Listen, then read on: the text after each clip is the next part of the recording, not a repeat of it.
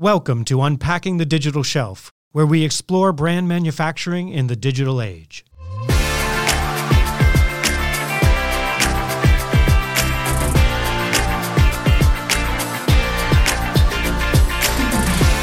Hey everyone, Peter Crosby here from the Digital Shelf Institute. We are always grateful to have Andrea Lay, formerly of IdeoClick and now founder and CEO of e-commerce education consultancy Ellume Group, on the podcast to put the data from the most recent earnings reports and shareholder meetings in perspective. Q3 was a hot one across shopper, e-commerce, and omni-commerce trends, and Andrea brought all the facts and analysis. Andrea, welcome back to the podcast. Lauren and I just look forward to these quarterly visits with you to share the latest commerce trends with us. We're really excited to have you. Thanks for having me. I'm glad to be here. So we have seen a shift in commerce behavior sort of from the age of the shopper, where the shopper gets what the shopper wants, to kind of an age of the P&L, where inflation, supply chain, and rising costs are causing everyone, brands and retailers, to rethink their strategies and sort of rationalize the way forward. And I was wondering, A, do you agree with that statement? Do you agree that that's been a shift and we need to figure out how to do all of this profitably and still serve the consumer, that we have to find that balance? Yeah, I think that's the tension right now for all retailers and brands alike, is figuring out how do we continue to service this divergent shopper and meet all of their needs and meet them where they're at, but do so in a sustainable way. Because I think, a lot of retailers and brands saw over the last couple of years with the pandemic that e-commerce can be really expensive, if not sort of done really thoughtfully. Yeah, and I have to take a moment, as we sort of start the new year, by the time this runs, just thinking about that trend really made me reflect on the tremendous amount of innovation that brands and retailers have done over the past few years to adapt in a time of COVID, where the digital shelf was the only shelf and where people needed to be safe to get their products, and then created convenience out of that as well. And I just want to acknowledge that, because sometimes we spend a lot of time on the podcast talking about how everyone moves so slowly and there are silos, but a lot of really amazing stuff happened in the last few years. And I just want to sort of shout out to the audience for the work that they've done and the work that partners like you have done to help inspire and educate around a lot of that. I couldn't agree. Thank you. And I couldn't agree more on congratulating some of the brands and retailers, maybe even all the brands and retailers, and just really stepping up these last couple of years and innovating and finding ways to be nimble in your organization.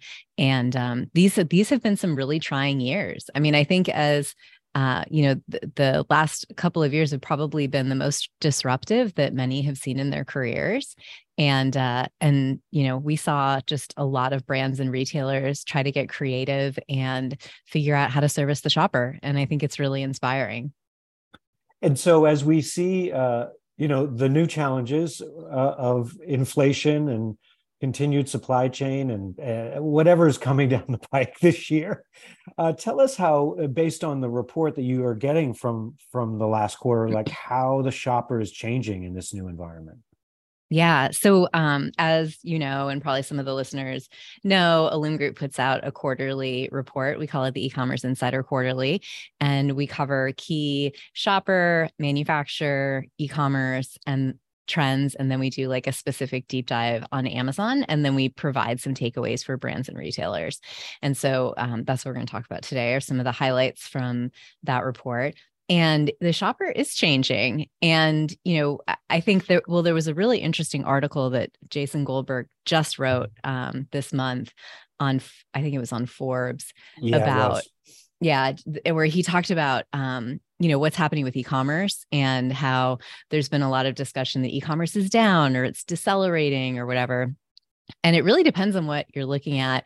And I think a lot of folks are kind of making the mistake of looking at, or he claims. A lot of folks are making the mistake of correlating sort of e-commerce growth with Amazon stock price, or, or looking. It's really nuanced when you start looking at it by category. Like apparel saw a huge shift online, but a lot of that's moved back to stores. Groceries kind of been stickier from an e-commerce perspective post-pandemic. But I think what we're seeing at a really high level, and what some of our research that we've been doing suggests, is that really the role of the internet's changing. And that's what I think is most interesting. So contrary to what seems logical, shopping online is actually becoming less transactional versus more transactional. And there's this great GWI report that we have in our suggested further reading in our EIQ report that talks about the reasons that consumers go online to begin with.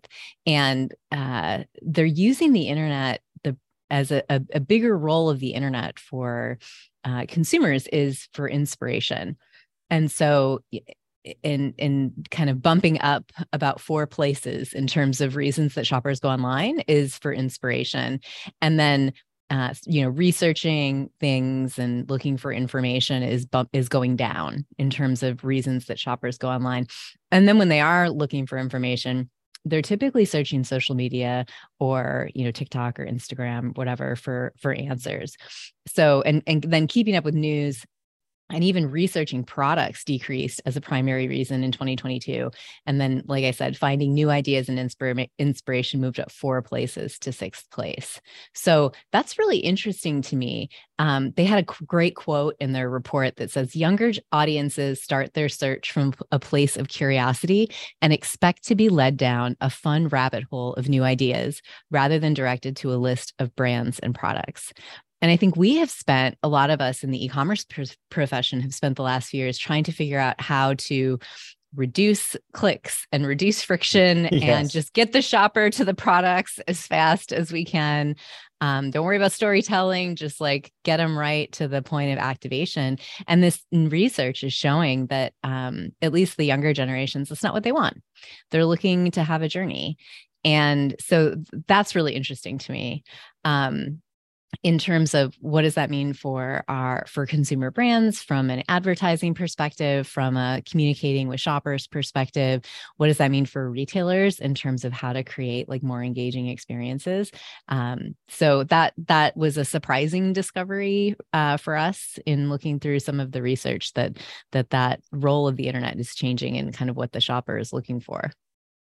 Andrea, do you think that creates a new place for social commerce to come into play? Like, I feel like it's been out there and it's in pockets, and it's definitely in other countries much larger than it is in North America. But do you think now this will provide much more of an opportunity, because that's what helps you do the inspiration and the rabbit holing down an Instagram post or something like that?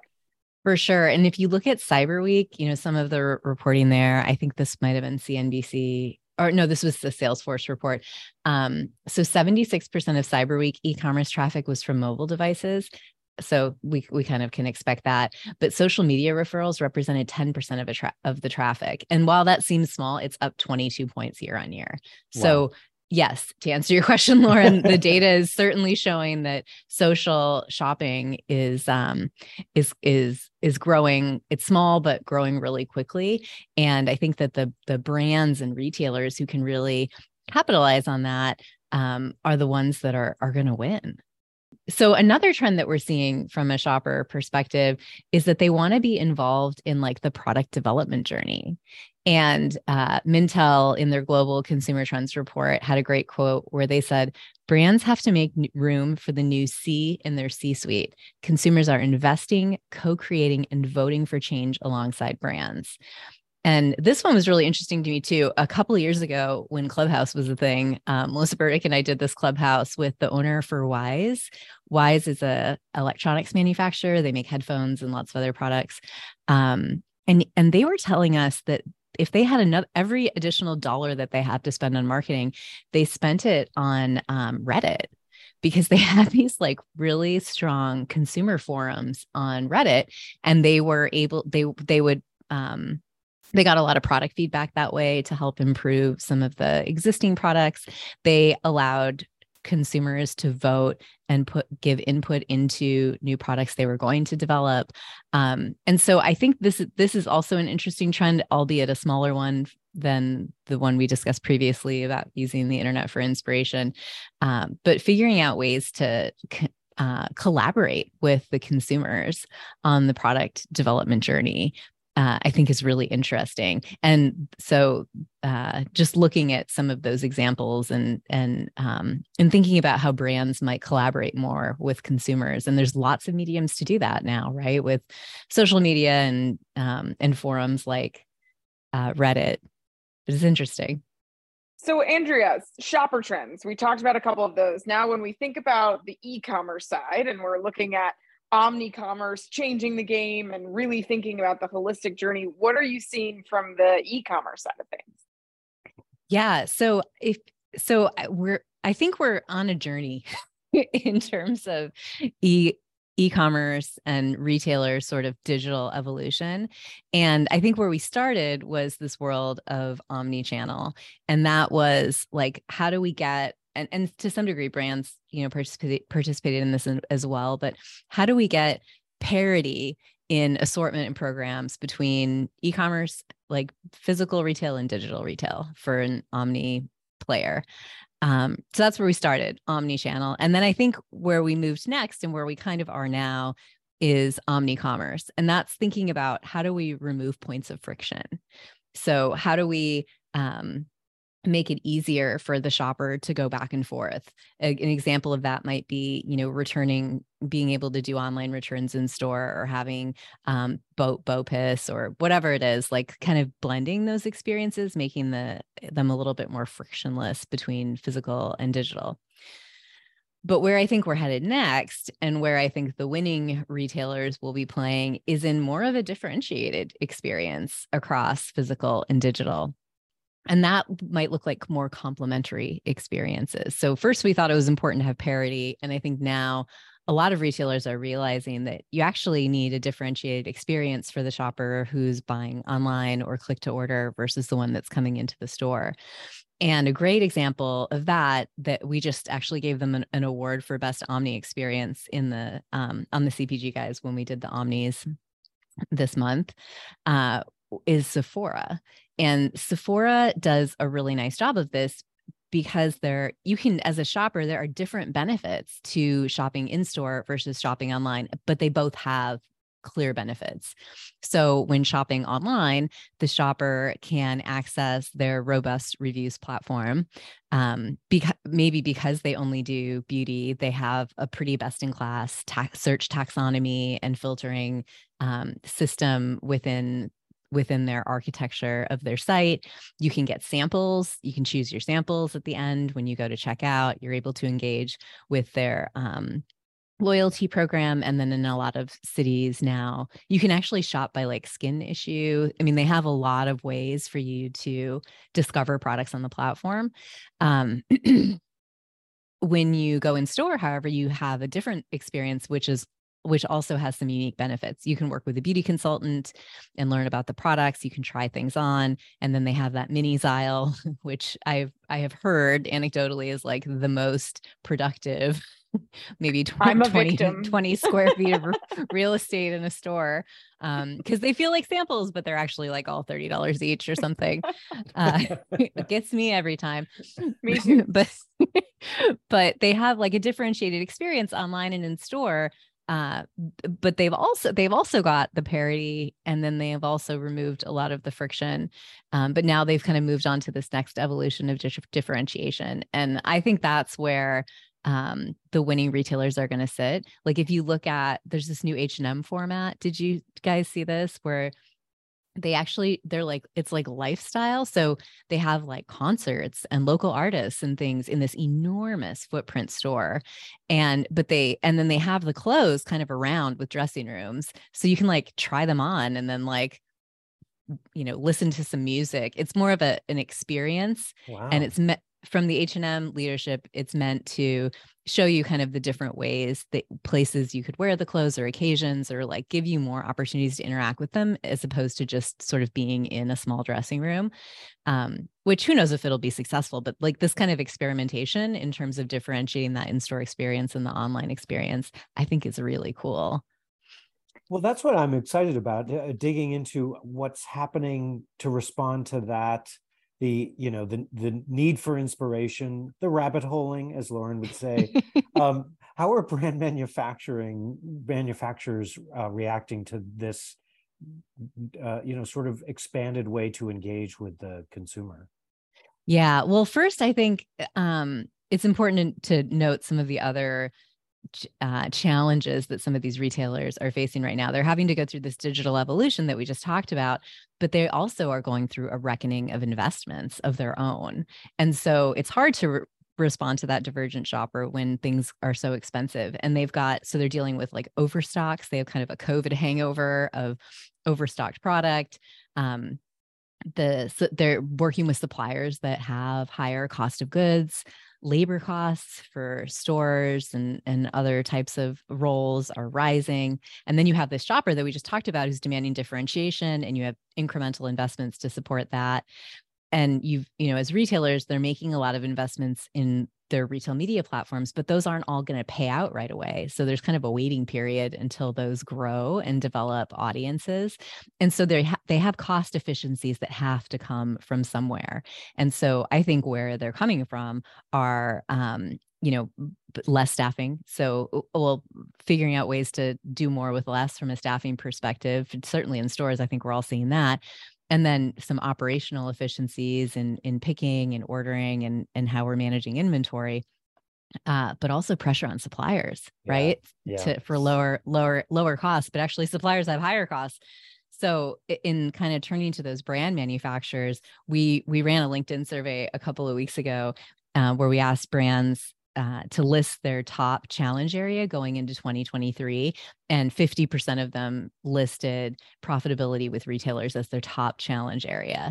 And so, these profit concerns have now surpassed supply chain challenges. So last quarter, we gave the same survey, and supply chain challenges wasn't at the top, but it was a close second to profitability. The gap was much bigger this time around. Because all parties are kind of dealing with this changing shopper behavior and rising costs and thinner margins.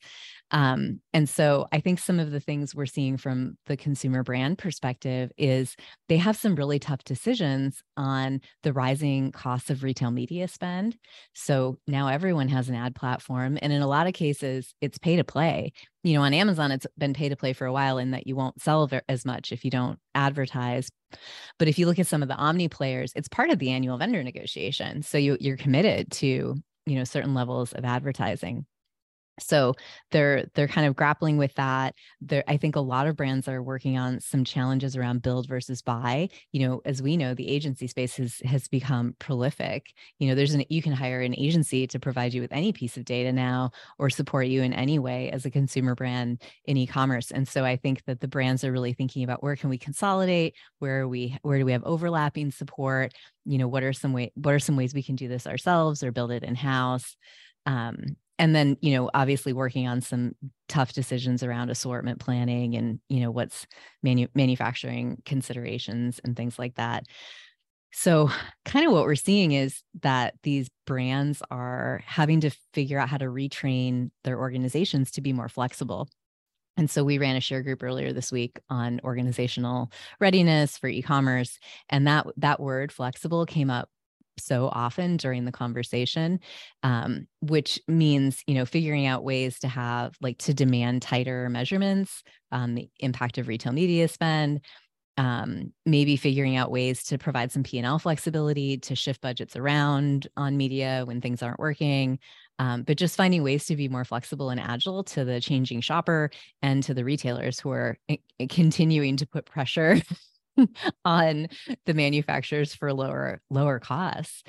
And then I think the other thing we heard in that share group, which I thought was interesting, was that a lot of these brands are thinking about some of these tier 2 e-commerce players and maybe prioritizing them a little bit more because they're lower cost to serve right now. They don't have the commitments from a retail media perspective that maybe some of the big players have.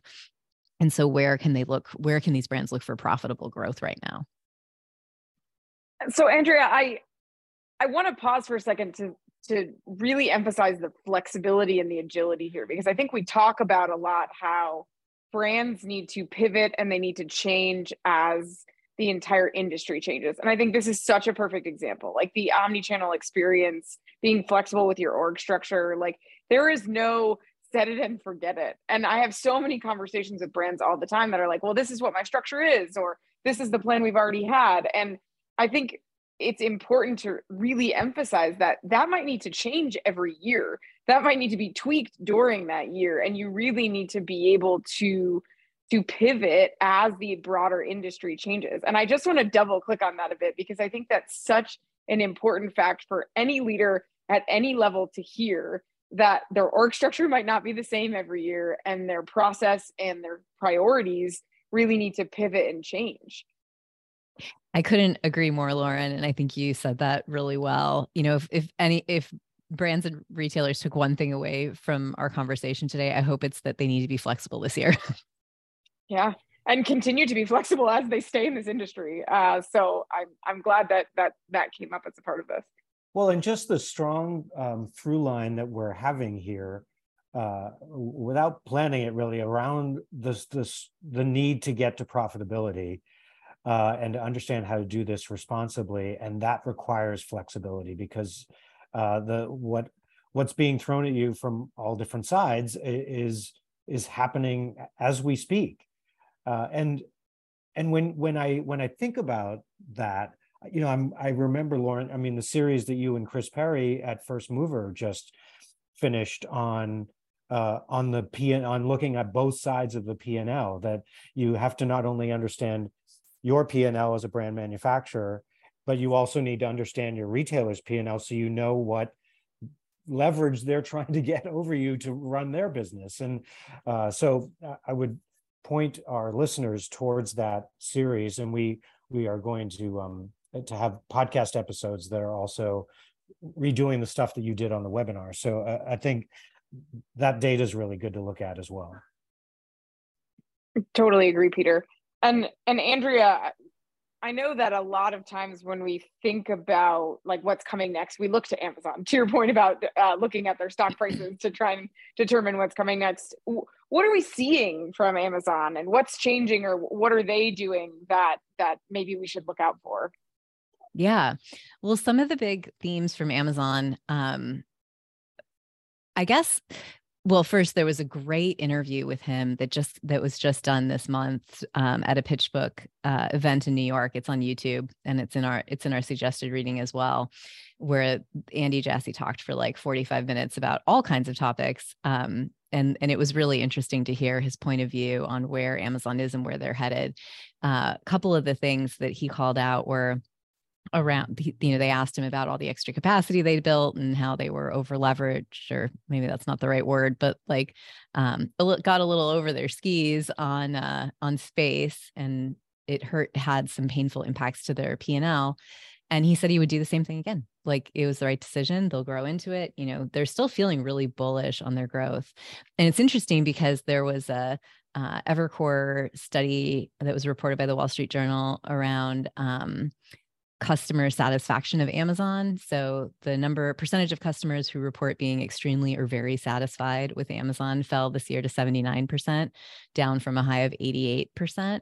And I think, you know, we've all experienced probably some hiccups Amazon's had during the pandemic, but at the end of the day, their e-commerce business continues to grow. You know, if you look at online stores, this last quarter, it grew 7% year over year. That's pretty good, considering the comp that they're dealing with, the year-on-year comp. But, you know, it's becoming a smaller percentage of their total revenue. So if you look at online stores and third party, you know, it's still less than 50% of their total revenue now. And a lot of their revenue is now coming from software, and that's AWS, subscription services, advertising services, et cetera. But I think what we're starting to see from a theme perspective with Amazon is that they're starting to behave a little more like a grown-up company versus the startup that we have always expected them to be, right? We've always expected this super strong growth, and the whole business is doing really well. They grew 15% last quarter, year on year. But so they're still delivering pretty decent growth, but they're starting to look more like a mature organization, versus this startup environment that we've come to expect from them, and doing things like layoffs and rationalizing investments and, just kind of behaving in a more mature way. Another thing that I thought was interesting, with all the layoffs and a lot of them being focused on Alexa, I wondered if maybe they were just going to kind of close down that whole division. But he, in the interview, was still pretty bullish on it. He said that he still felt like they were building the best virtual assistant, but that it was the vision. They still believe in the vision, but that it's just taking a lot longer than they'd expected. And he did continue. He said several times that it is driving a lot of shopping transactions, and they must be doing a lot of work to understand, how much like how to attribute some of that interaction that we have with those devices to sales. And so I would love to look at that data. They'll probably never share it, but No, it'd be great won't. to see that. It'd be great to see it. But I think, they're in the same boat as all the other retailers. They ended up with too much inventory. They had too much space. And now they're trying to kind of right size the business and dealing with a really unpredictable shopping behavior. And I think they're trying to right size the business, just like everyone else. Speaking of shopping behavior, I wanted to go there because when I think of sort of inspired rabbit hole shopping, that's not my thought of Amazon. And I was wondering how you think they will respond to those trends that they're seeing, or do you think they already are and I just haven't really seen it very much? I think that they are. I think some of those projects, it takes them longer to get scale than it used to. I mean, they just launched like a TikTok kind of their answer to a TikTok. I'm blanking on what it's called right now, but they like a short form video, shoppable video,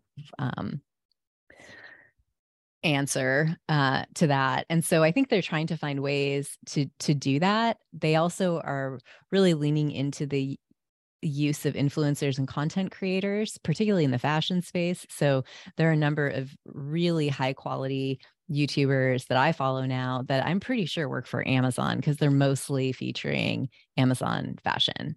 And that's a great way to get at the shopper from a like creative and inspired perspective, and then direct them to Amazon for the transaction.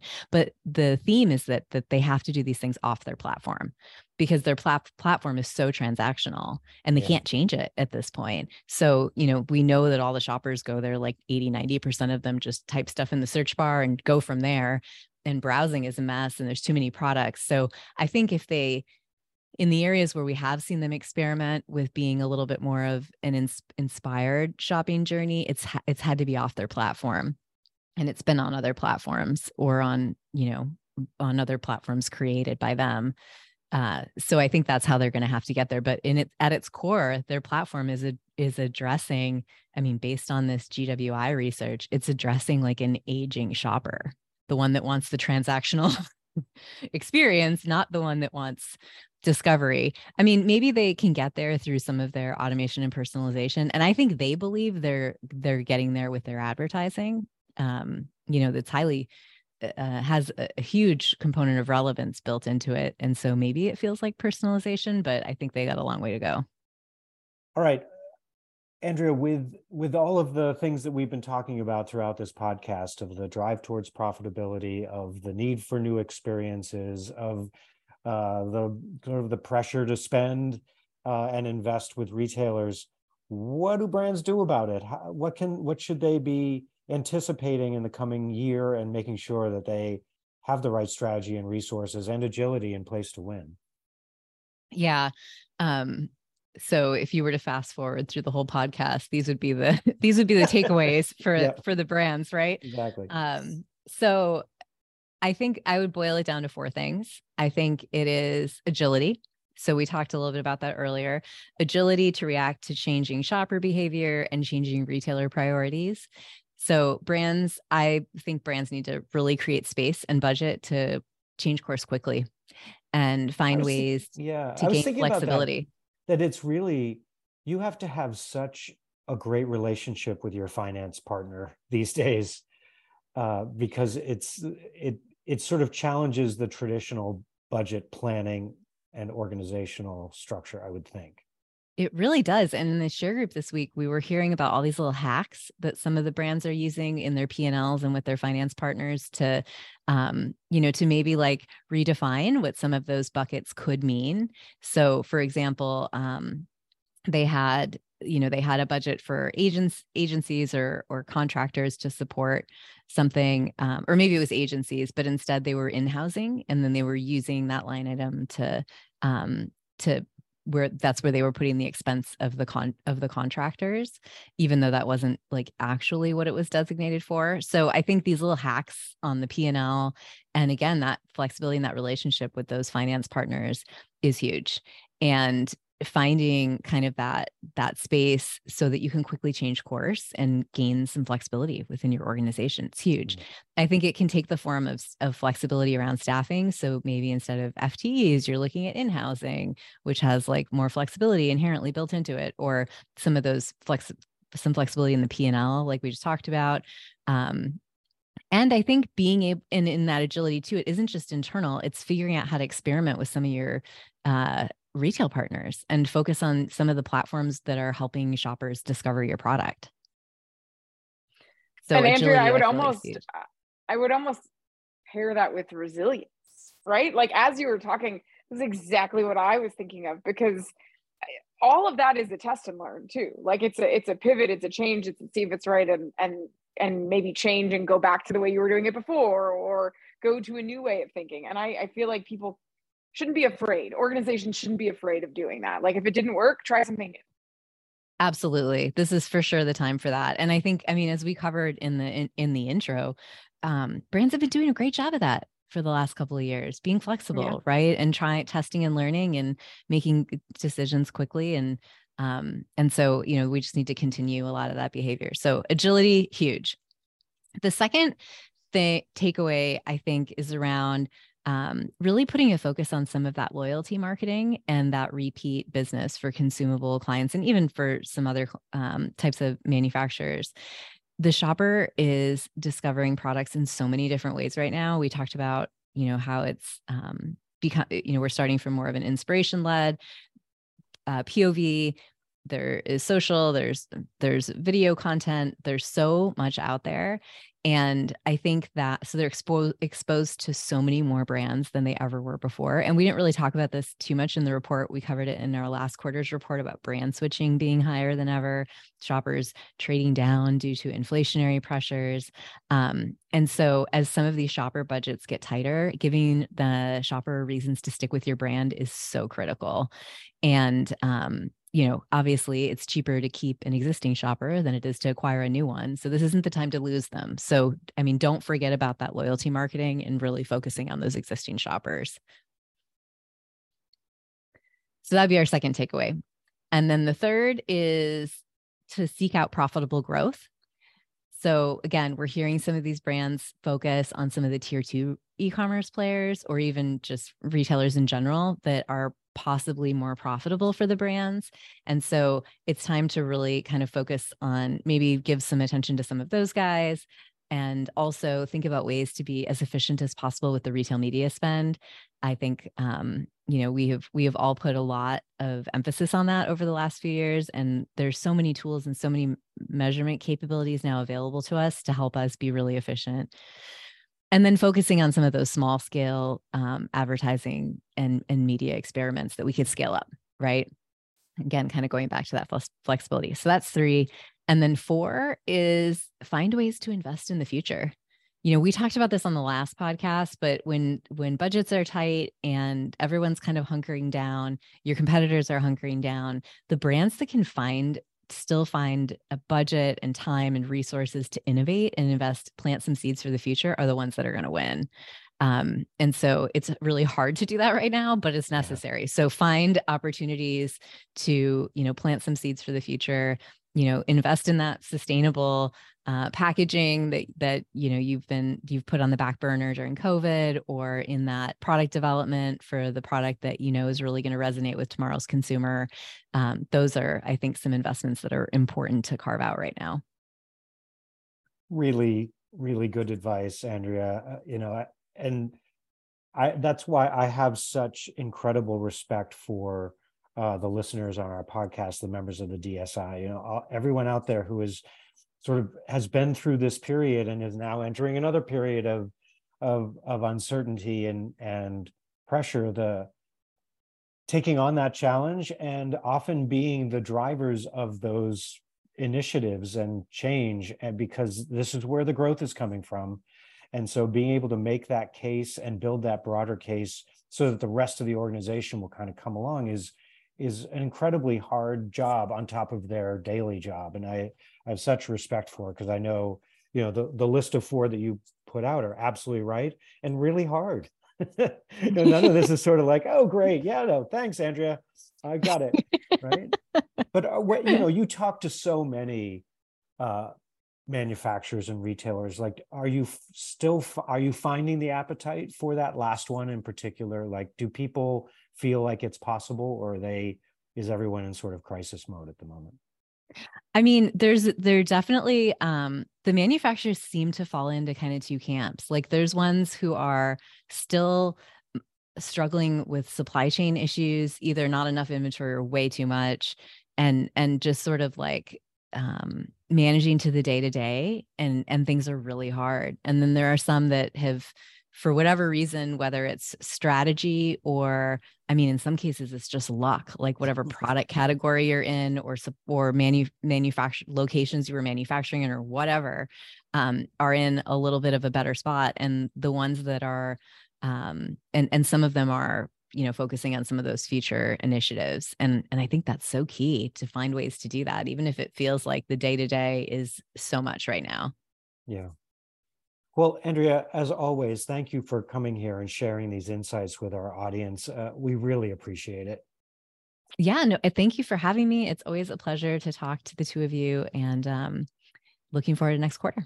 Yeah, and as we close, I just, if you don't mind, a sort of point of personal privilege, kind of. Today is our production engineer's last recording with us. Nolan Piccola has been with us first as a co-op from Northeastern University for 6 months, and then has been consulting with us for the remainder of his college career. And I just wanted to thank him for making this engine roar and keeping us honest, and cutting all my stupid parts. So, which are many, you'd be surprised. So Nolan, I just wanted to thank you. Just let everyone hear your voice on your last day. Oh my God, thank you, Peter. And yeah, it was a pleasure working on this podcast, and thank you to our listeners for listening. Thanks, Nolan. Thank you, Nolan. Good job, Nolan. Thanks again, Andrea. Thanks, Andrea. Thanks again to Andrea for bringing both the news and the expert commentary in one package. Links to the latest EIQ report are available on the Allume Group's homepage, spelled ALLUME. If you want to keep up with all things DSI, head on over to digitalshelfinstitute.org and click to become a member in the upper right-hand corner. Thanks for being part of our community.